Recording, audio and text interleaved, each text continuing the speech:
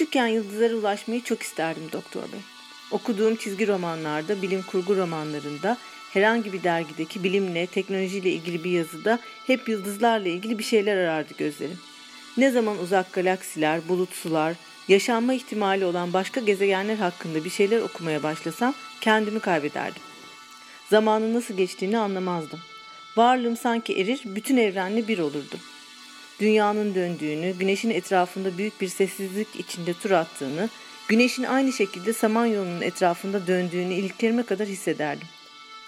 Bir hayat ağacı sanki göğüs kafesimden fışkırır, dalları önce benden, sonra odamdan, penceremden dışarı uzanır, gökyüzüne ererdi. Sonra gökyüzüyle yetinmezdi o dallar. Mavinin tonları koyulaşırken bir anda uzayın siyahlığında buluverirdi kendilerini ve uzamaya devam ederlerdi.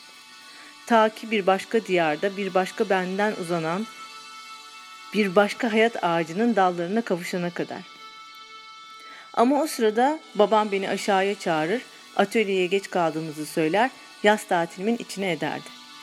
Göğsümden gökleri uzanmış hayat ağacı dallarını bir anda toparlayıverip ortadan kaybolurken ben de gözümde birer damla donuk yaşla kös kös aşağı inerdim. Eve girer girmez bunu anlattım Sude'ye. Evet, doğru tahmin ettiniz. Fatoş lafının açılmasını istemiyordum. O yüzden bu kendimce ruhani anımı anlatarak dikkatini dağıtmak istedim. Onun da dikkati ya dağıldı ya da dağılmış gibi yaptı. Çok da üstelemedi. Sanırım tahmin etti kötü bir niyetimin olmadığını. Sonuçta ben asla kötü niyetli biri olmadım Doktor Bey. İnanın bana her daim elimden gelenin en iyisini yapmaya çalıştım. Bu seferki durum da ondan farksız değildi.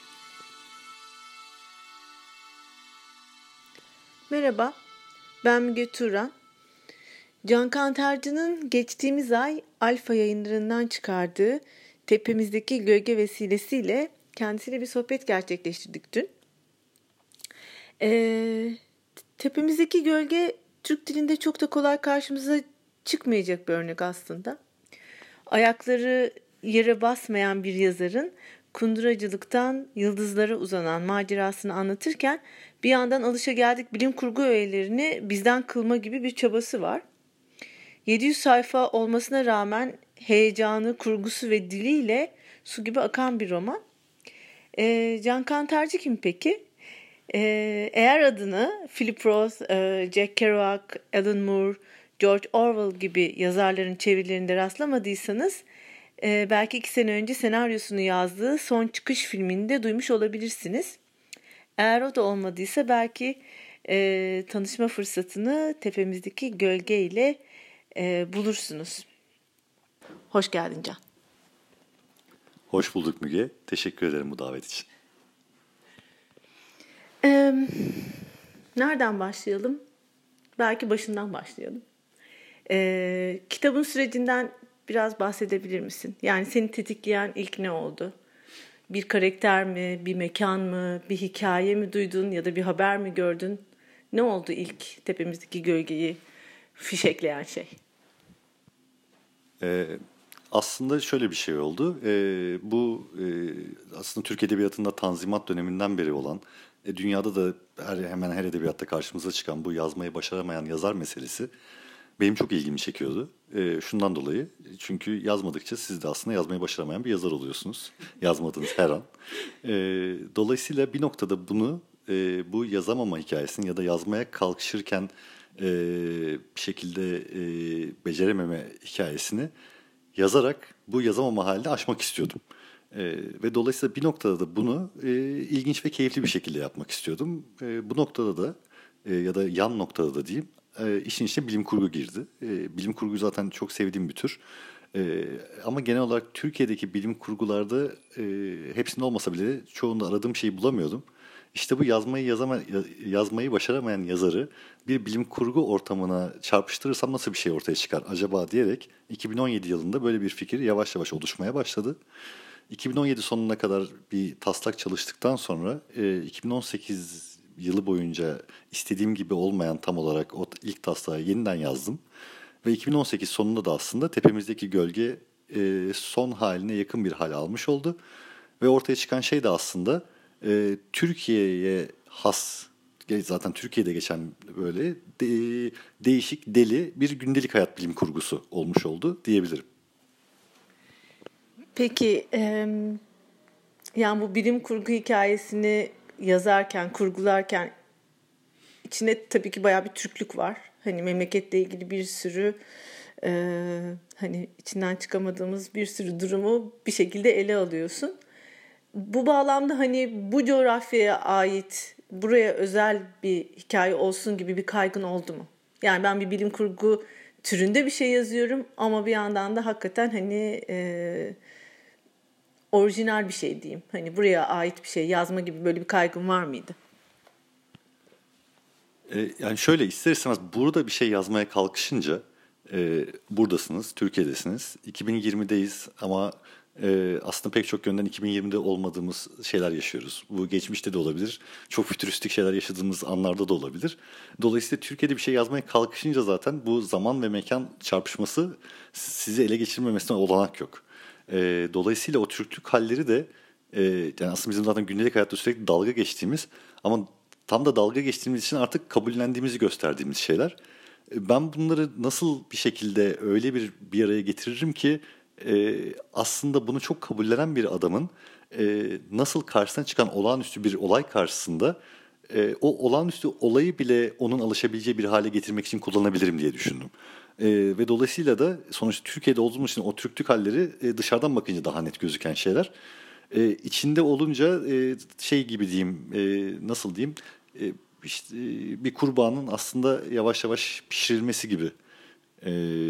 O içinde karakterin kendisinin bulduğu ortamın o alışageldiği Türklük halleri tarafından giderek Türklük dışı, hatta sadece Türklük dışı değil ama romanın dokusuna dair çok tat kaçıran vermek istemediğim için çok şeyler dışı ortamlara sokabilmemi sağladı benim.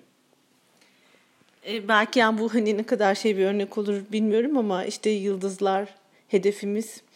İşte bizim hani hafif bazen böyle tiye aldığımız istikbal göklerdedir. Hani bu hep iki taraflı hani kelimeler. Hem bir yandan gerçekten umut vaat eden bir hani ulusun hani ilerlemesiyle ilgili bir şey.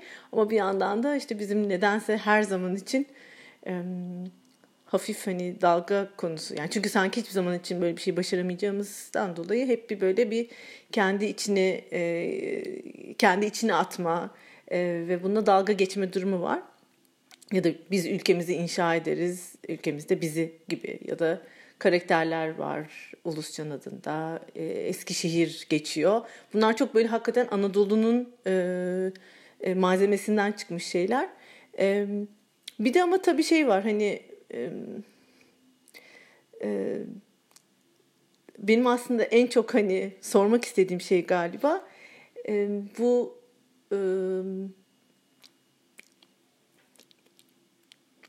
kitabın tonundaki siniklik aslında.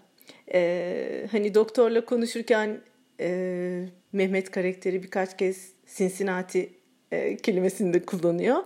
Ve sence sinik ile sinsi arasında bir bağ var mı? Ve bu nasıl bir şey? Yani sinik pozisyon nasıl bir yer? Yani nasıl bir yerden aslında yaklaşıyoruz konuya? Şimdi direkt buna cevap olacak mı bilmiyorum ama en azından kendi gördüğüm şekliyle aktarmaya çalışacağım. Bu şu anda bir kayıt olduğu için siz benim gördüğüm şeyi görmüyorsunuz. Müge Turan var karşımda. Arkada bir tane tablo var. Sağda da kitaplar var. Bu kitapları da aslında kitap yapan şey temelde bizim sevdiğimiz şey edebiyat okurken ironi. İroni dediğimiz şey de bizim karşımıza çıkan herhangi bir şeye mesafe duyabilme yetimiz ya da onu yazan kişinin bize mesafe duyurabilme yetisi. Bilim kurgu bunu geniş ölçekte yapıyor genelde. Yabancılaştırma yaratıyor. Mekanı değiştiriyor, zamanı değiştiriyor ve dolayısıyla siz bir okur olarak bir anda kendinizi böyle bambaşka bir yerde buluyorsunuz. Ve dolayısıyla o karşınıza çıkarılan bambaşka yerdeki alelade şeyler bile aslında ne kadar tuhaf olduklarını bize gösterebilme imkanı sağlıyor bu da yazara. Ben de bir bilim kurgu yaparken mekanı değiştirmedim, zamanı değiştirmedim ama şunu değiştirdim. Bizim Mehmet karakterinin yani en başta bahsettiğimiz yazmayı başaramayan yazar karakterinin kişisel bir bilim kurgusal karşılaşma sunmak istedim. Bu da öyle olsun ki şu şekilde gerçekleştirmeye çalıştım bunda.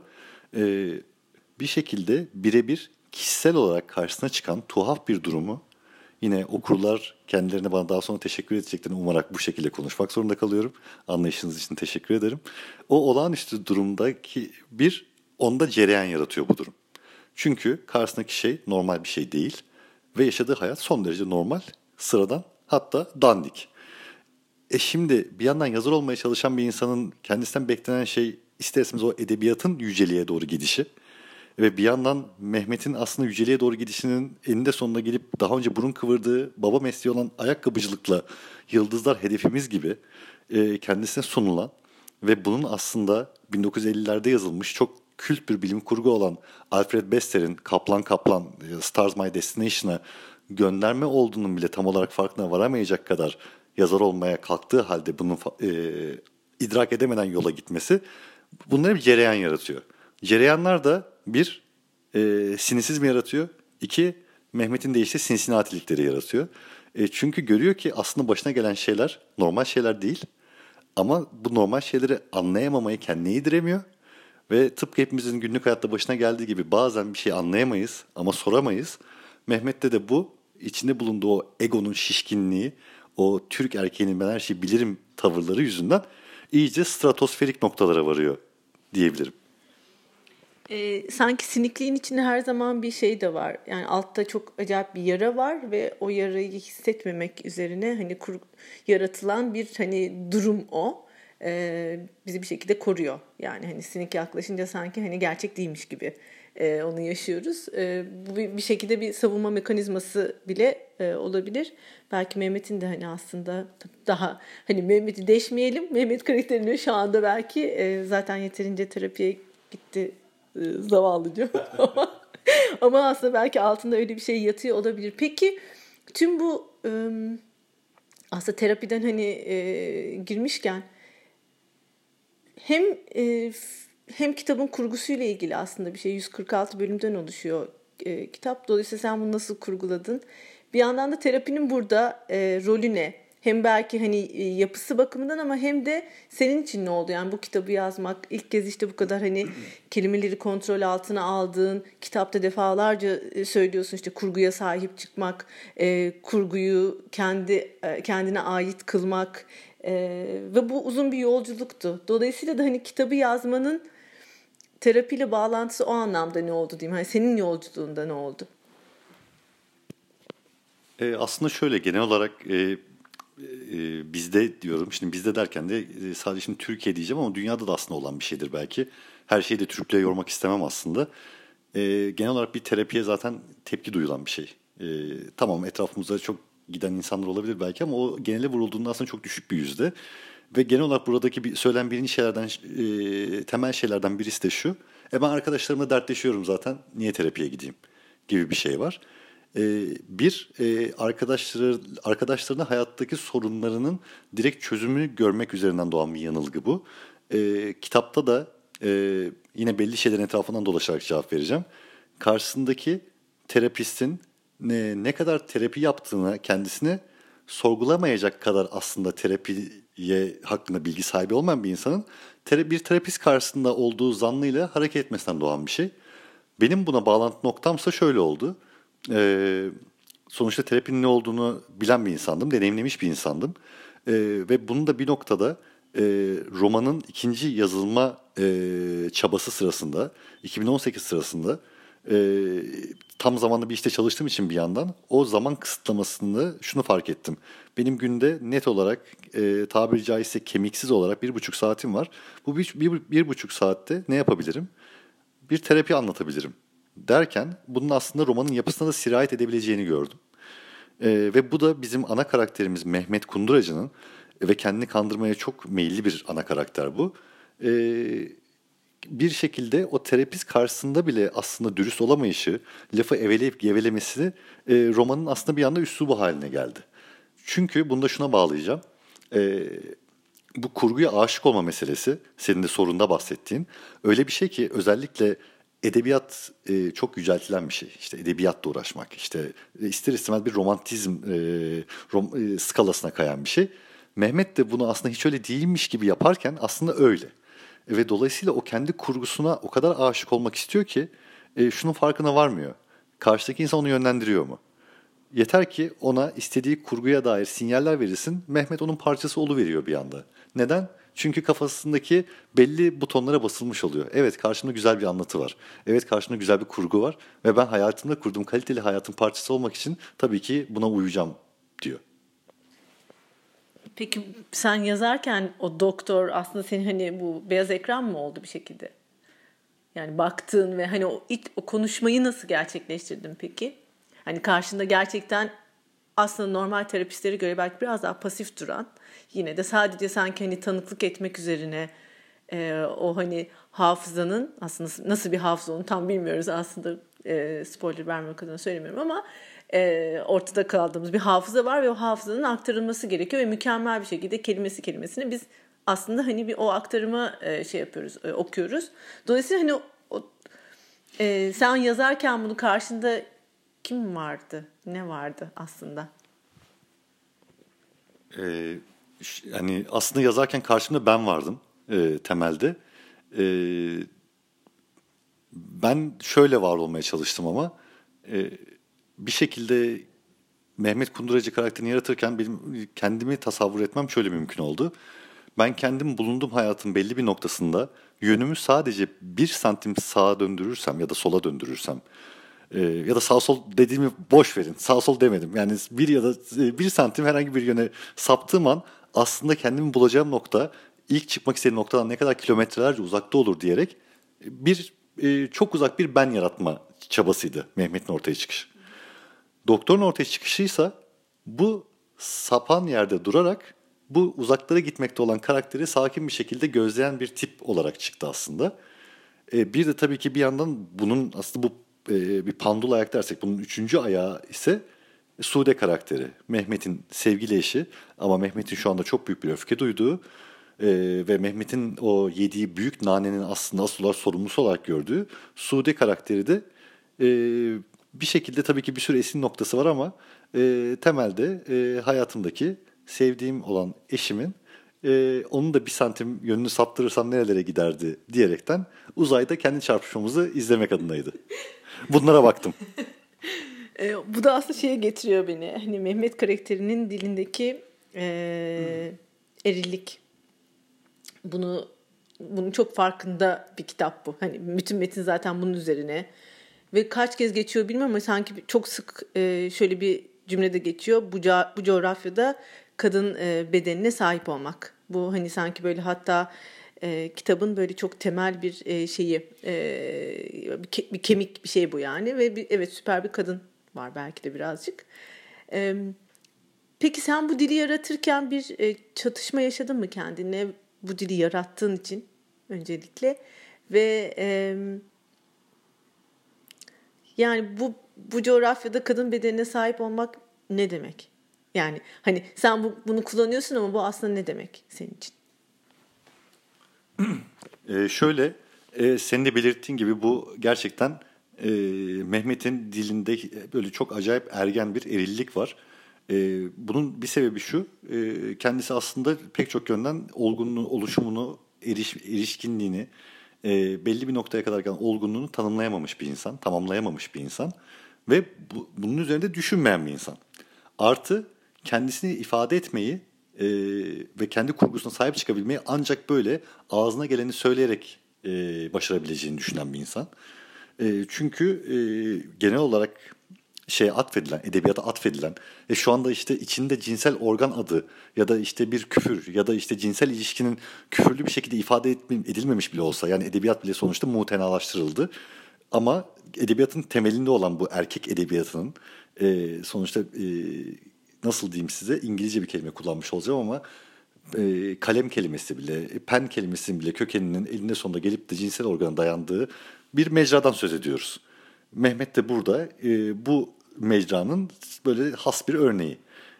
Bu noktada da ancak işte bu şekilde, ancak ben bir ok haline gelebilirsem, penetratif bir yazar olabilirsem kendi var olabileceğini düşünüyor. kendi varlığını daha dağıtıcı, burada kasten disemine demiyorum ki o da çünkü semenden geliyor. Görüyorsunuz yani hani şeyi kaçamıyoruz. Hani o erillik zaten akı veriyor yani her yere. Sözcüğün kendisinde. Aynen öyle. Dolayısıyla Sude de kasıtlı olarak onun karşısında hakim, sakin ve Mehmet'in bu bütün küfürlerini aslında bir noktada belli bir amaçtan dolayı sineye çekerek okey diyor. Yani sen kendini böyle ifade edebiliyorsan et ama benim başka bir aslında gündemim var ve bu gündemle ben seni kullanacağım. Sen istediğin gibi kendi erkekliklerini yerine getirdiğini düşün. Benim üzerimde, benle beraber ya da benim yanımda. Bu önemli değil. Ben seni yönlendiririm demeye getiriyor. Kadın bedenine sahip olma meselesi de bu cümlenin tekrarı da tam da kasıtlı olarak şöyle bir şey. Çünkü bir erkek olarak işte şunları demek artık çok normal bir şey. İşte kadınların yanındayız. Benim bedenim benim kararım diyorlar, ben de onlarla beraberim gibi. Ama aslında biz bunları sadece tekrarlıyoruz. Ve bunlar aslında bize direkt değen şeyler olmuyor. Bunun aslında ne kadar da yeri gelince samimiyetsiz bir şey olabileceği üzerinden de bir şey söylemek istedim aslında. Söylemeyi çok seviyoruz ama aslında en sözde eşitlikçi ortamlarda bile hala ne kadar bu eril dilin sadece mutenalaştırılmış bir eril dilin. Evet, cinsel organ isimleri geçmiyor. Evet, cima edilmiyor belki açıkça ya da bunun üzerine küfürlü konuşulmuyor. Ama aslında bütün dilde, bütün yaklaşımda, bir kadına bütün şeyde bu sürüyor. Ben de bunun aslında ne kadar tekrarlansa bile günün sonunda aynı düzenin devam ettiğine dair bir şey söylemek istedim. Çünkü bir şey söylüyor olmanız, ona dair bir şey yapıyor olmanız ve ona yönlenmiş olmanız anlamında gelmiyor. Sadece siz belli tikleri yapıyorsunuz ve görünürde kağıt üstünde çok düzgün ve doğru, politik olarak doğru bir noktada durmuş oluyorsunuz. Yaptığınız bu oluyor. Bu yüzden de biraz da. Peki sence bu eril tahakküm bir şekilde dil üzerinden, madem dil bunun hani aslında çerçevesi, elementi, hani bunu dil üzerinden değiştirmek mümkün mü? Olacak mı? Yani dilin sence burada rolü, belli ki zaten dilin burada rolü çok büyük de, hani dilden yola çıkarak bir şeylerin değişmesi mümkün mü sence? Bence şöyle, aslında Tepemizdeki Gölge her ne kadar bir bilim kurgu romanı olsa da bir yandan da aslında çok çok çok çok çok uzaktan kuzeni olan Frankenstein'la benzer bir şekilde bir yazarın aslında kendini doğurmaya çabalama ya da yine Anadolu ekolünden gidecek olsak cabalanma hikayesi. Dolayısıyla bunu şeyde göreceğiz. Benim önce kişisel anlamda konuşacak olursam, evet bu ilk romanda işte eril dile dair bir şey yapmaya çalıştın. Bu işledi mi? Ve kafandaki ikinci romanında nasıl bir şey dönüşecek? Onu ben kendimle göreceğim. Ama bunu kendi göreceğim deyince şunu demiş oluyorum ister istemez. Evet, bence mümkün. Çünkü dilin ve Taksim insanın birinci yeteneklerinden birisi kendi üzerine düşünebilme yetisi ya da kendi üzerine düşünebilme zannı diyeyim. Bunu yaptıkça evet bu şu yönden işliyor. Bu bir yere kadar bizi getirdi. Tıpkı bir roket gibi. Ama artık bu yakıt tanklarını atıp kendi yörüngemizde var olabiliriz dedirtebiliyorsa, o zaman da atıyorum can olarak ben Mehmet Kunduracı karakteriyle o eril dile dair söylemek istediklerimi yaptıysam ve kendim içimden de onu attıysam, etrafı yıkıp dökmeden, metafor olarak ya da hayati olarak da diyeyim, evet işe yarayabilir diyebilirim kendi adıma. Peki hani metafordan devam edebiliriz belki. Hani ayakları yere basmak, işte hani ayakları yere basamayan ya da basan bir karakterimiz var ve ondan sonra da işte hani oradan başlayarak gerçekten işte bir kundura fabrikası, ondan sonra o fabrika bir tür daha da büyüyüp hani makineye dönüşüyor. Tüm bu hani ayak nosyonu nereden hani çıktı? Yani neden ayak ve ayakkabı? Yani çok kafamda eskiden beri bir romantik düşünce vardı. Ya daha doğrusu romantik bir haber kırıntısı. Yıllar önce okuduğum bu Daniel Day-Lewis'in yıllar önce bir anda oyunculuğu bırakıp Floransa'da bir ayakkabı ustasının yanında çırak olması. Şimdi tabii bu çok etkileyici bir şey. Yani işte vay be diyorsunuz, böyle her şeyi bir kenara atıyor ve hayata bir anda böyle inanılmaz bir duraklamayla kendisini işte böyle bir şeye adıyor. Daha işte tırnak içerisinde aşağı görülecek bir şeye adıyor ve işte Daniel Day-Lewis orada kim bilir ne görüyor acaba diyerek böyle bir işte sanat meraklısı bir insan olarak bundan etkilenme vardı yıllar önce. Bu aklının köşesine yer ediyor insanın. Bunu sonra şununla karşılaştırmaya çalıştım. İşte Mehmet karakterinin bu yazmaya adadığı yücelik, yazmaya affedersiniz atfettiği yücelik. Çünkü yazmak nedir? Yine muhtena bir iştir. Oturursunuz masanızın başında, elinizle yaptığınız bir yazma eylemidir temelde. Yani ayaklarla uğraşmazsınız, böyle koşturmazsınız. Yani şeydir, mavi kanlı bir iştir yani, soylu bir iştir. Dolayısıyla bunu nasıl ters yüz edebilirim? Ve tabii ister istemez de o babanın yaptığını karşı çıkma, onu beğenmeme ya da işte onu kendisinin daha üstün bir şey yapabileceği zannıyla bunu ters yüz nasıl edebilirim diye düşündüm. Ayakların baş olması ya da başların ayak olması gerekiyordu ister istemez. Bu da şunu doğurdu. Elle yapacağın, elle yapmak zorunda kaldığın ne vardır ama Mehmet'i tersi düşürecek? Ayakkabıyla uğraşmak. Ve aslında yani o manuel dediğim şey de zaten elden gelir ya. Ve bu sefer de onun çaprazı nedir? Otomatiktir. Dolayısıyla oradan da beni oraya götürdü. Ve buradaki o ister istemez bilim kurgunun her zaman aslında içkin olarak varsaydığımız o mekanikliği senin de bahsettiğin ve otomatikliği de ister istemez bu ayakkabı işinin giderek daha hem kişiselliği korunarak ama bunu ne kadar çok insana yayabiliriz geldi ayakkabıdan. Mehmet de kendini bunun içinde bulmuş oldu bir yandan. Yazar olacak diyorduk ama işte eşim bana destek olacaktı yazarken ama bir yandan ben yeniden kendimi baba mesleğini yaparken buldum derken eğer farkına varsaydı ya da okumayı varsayacağı üzerine aslında kendisinin de bir insanın herhangi bir kişisel öyküsünü daha çok insan tarafından nasıl alımlanabileceğinin de bir paraleli aslında bu. Çünkü o ayakkabılar giyilecekse belli bir kalıp içinde olmak zorunda. O öyküler okunacaksa da belli sinyalleri uymak zorunda. Aslında Mehmet'in de bir noktada anlaması gereken bu diye hala bekleyenlerin olduğu söyleniyor. Yani bir de şey var, hani George Bataille'ın bir yazısı vardır ayak baş parmağı üzerine. Yani ona göre bir isyan çıkacaksa, bir devrim olacaksa bu o ayak baş parmağından başlayacaktır. Hani çünkü kimsenin aslında hani çok ciddiye almadığı ya da bazılarının tiksindiği, bakmak istemediği, utandığı bir şey olan o baş parmak eğer hani bedende bir isyan olacaksa o isyanı başlatan parmaktır, baş parmaktır. Ayaktan başlar yani her şey. Çünkü aslında hani şeyde de hiyerarşide de en altta durduğu ve bütün yükü taşıdığı için hani onu sorumlu tutar George Bataille. Belki hani ayak öyle bir hani isyana şey yapabilir mi bilmiyorum. Belki hani çünkü buradan aslında şeyi de düşünüyorum. Yani tüm bu hani bir aslında romanda birçok toplumsal eleştiri var ama hani bir yandan da bir sistem eleştirisi de söz konusu. Hani sistem dediğim belki burada kapitalizm olabilir. Hani tıpkı nasıl ceset fabrikası atıyorum hani nasıl Auschwitz gibi bir şey olduysa aynı mantıkla hani nasıl hani Fordizm'den etkilenerek öyle bir şey olduysa burada da hani birden çoğalan ve birden hani fabrikaya dönüşen bir makine, yani büyük bir makineden bahsediyoruz. Ayakkabı üretiyor, başka bir şey de üretebilirdi ama burada ayakkabı üretiyor. Dolayısıyla hani sanki öyle bir şey eleştirisi de var. Hani ancak işte o kapitalizmin şeyiyle, hızıyla zaten ışıklara çıkılabilecek, hani yükselenebilecek. Hani böyle bir yazarken öyle bir böyle bir şey düşündün mü, yoksa bu benim sadece kendi kafamdan geçen bir şey miydi? Şöyle, yani bana şöyle bir paralellik hissediyorum söylediğin şeyde. Bilim kurgunun ortaya çıkışı ya da ortaya çıkamayışı üzerinden belki birkaç şey söylenebilir. Dediğin gibi o toplu mekaniklik, o işte 19. yüzyılda kapitalizmin coşmasıyla ortaya çıkan insanların işte minik minik fareler gibi 12 saat, 14 saat, 18 saat, en iyi şartlarda bile 11 saate falan iniyor yanlış hatırlamıyorsam. O fabrikalarda kendileri gibi başka insanlar için üretecekleri lüks şeyleri dışarıda tutarak söylüyorum, bir düzen olması. Ve bilim kurgu ne noktada ortaya çıkıyor aslında? Bu düzen böyle giderse ne olacak? Ya da bu düzen böyle gitmezse ne olacak? Buradan isterseniz bunu ütopyaya getiriyorsunuz, ister de distopyaya getiriyorsunuz.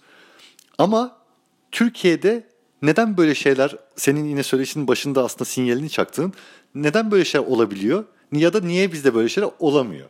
Çünkü genelde bizde romanda da aslında bir noktada Sude'nin Mehmet'e yaptığı açıklamalar ya da açıklamacıklar diyeyim.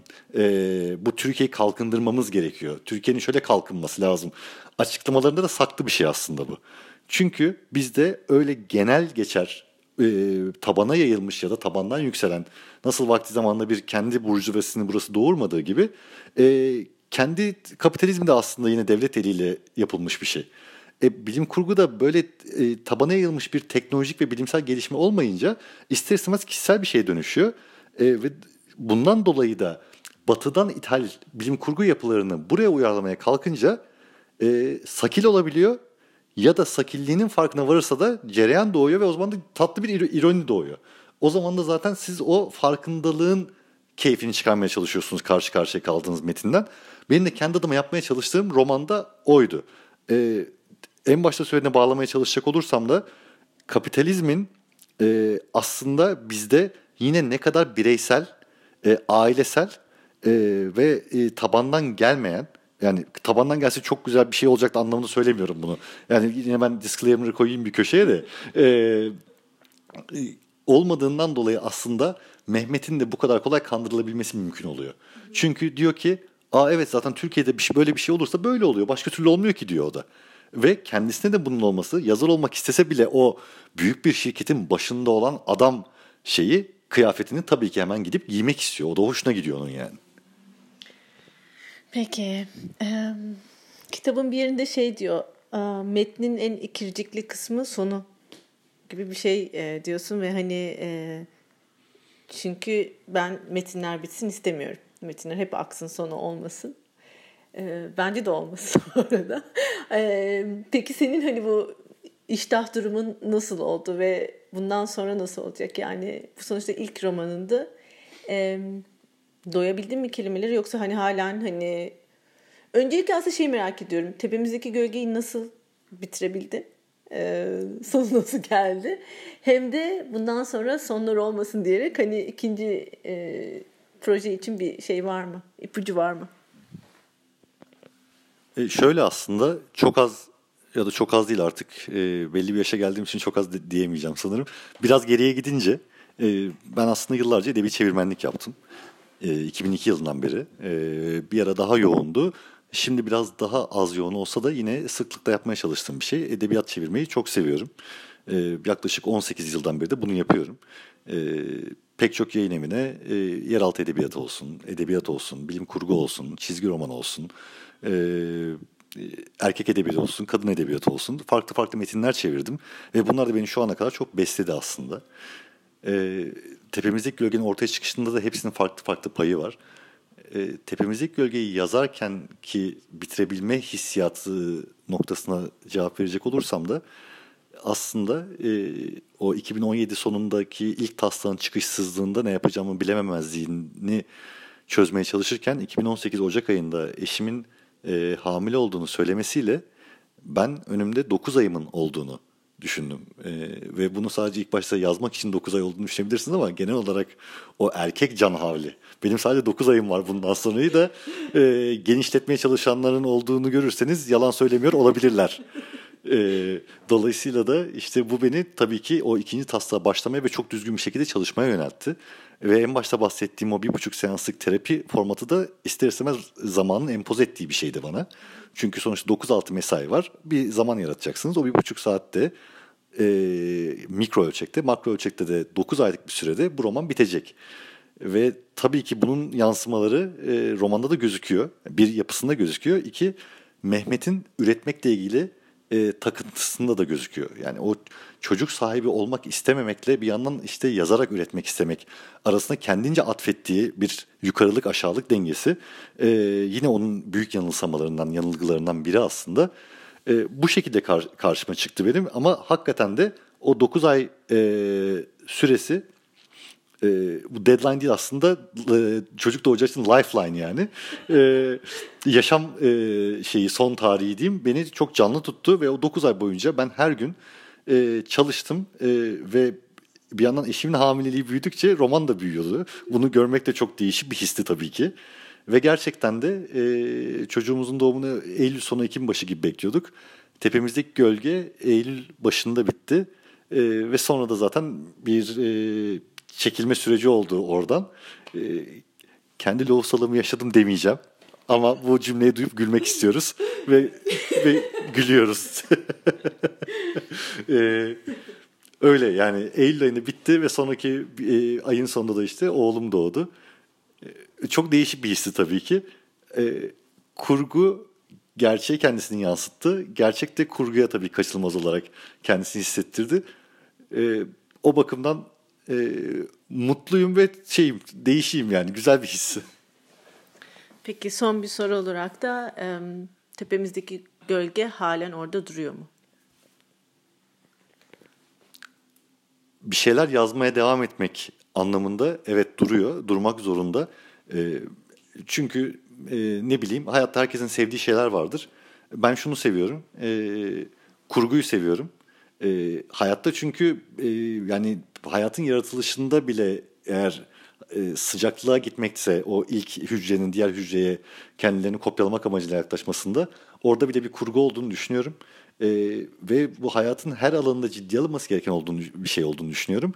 Kendi kurgularımıza çok takılmadan hayattaki kurguları anlamaya çalışmanın insanı geliştireceğini düşünüyorum. Ben de bu kurgu işini yazılı olarak yapmaya çalışıyorum kendimce. Dolayısıyla o anlamda benim gölgem o. Ama o gölgenin üzerime karanlık değil de bir serinlik olarak düşmesini, dışarı adım attığımda alabileceğimi alıp altına kaçıp yeniden kendimce bir şey üretebileceksem ona devam ettirmemi sağlayacak bir nokta ya da coğrafya olmasını, bana ait bir coğrafya olmasını dilerim. Bir önceki soruda atladığım şeye de cevap verecek olursam, ilk romanın daha yayınlanması kesinliyken çalışmaya başlamıştım. Alfa'ya gönderdiğinde ve Alfa'dan heyecanla yanıt beklerken buradan editörüm Seçkin'e de minik bir selam vermek isterim. Saygılar. Dolayısıyla ikinci romanı her türlü yazacaktım ve yazmaya devam ediyorum. Hayat Gailesi, tam zamanlı iş ve artı bir yandan yaptığım edebi çeviriler biraz aksatacak bu düzeni. Ama sanırım ben artık bu konuda stres olmamaya ve aksatmasının da bir sebebi olduğunu düşünmeye başladım. Şimdi söylememin sakıncası yok bence. Yapı Kredi Yayınları'nı Frankenstein'i çeviriyorum. Ve 1831 değil 1818 edisyonu. Mary Shelley'nin aslında ilk yazdığı hali. Önemli bulunan ve yeri gelince daha da önemli bulunan bir edisyonu. O bittikten sonra da işte o 2 yıllık büyük bir çeviri macerası olacak arada. David Foster Wallace'ın Infinite Jest'ini çevirmeye başlayacağım. 1 Ocak 2021'de. Ve bu 2 yıl sürecek en az diye düşünüyorum. Ve bu sırada da ikinci romana olabilecek her boş vakitte de ufak şeyler atacağım. Öyle çalışıyorum ben çünkü. O ufak şeyler belli bir noktaya geldikten sonra da umarım bir yıl içerisinde yazmaya başlayıp onun sürecinde göreceğiz. Kendi gölgesini ne kadar yarattığına bakacağız diyeceğim. Belki o sırada Mehmet Kunduracı'yla da selamlaşırız bir noktada. Peki Can, daha nice kelimelere, daha nice kurgulara diyorum. Çok teşekkürler bu söyleşi için. Ben teşekkür ederim. Görüşmek üzere, hoşça kalın.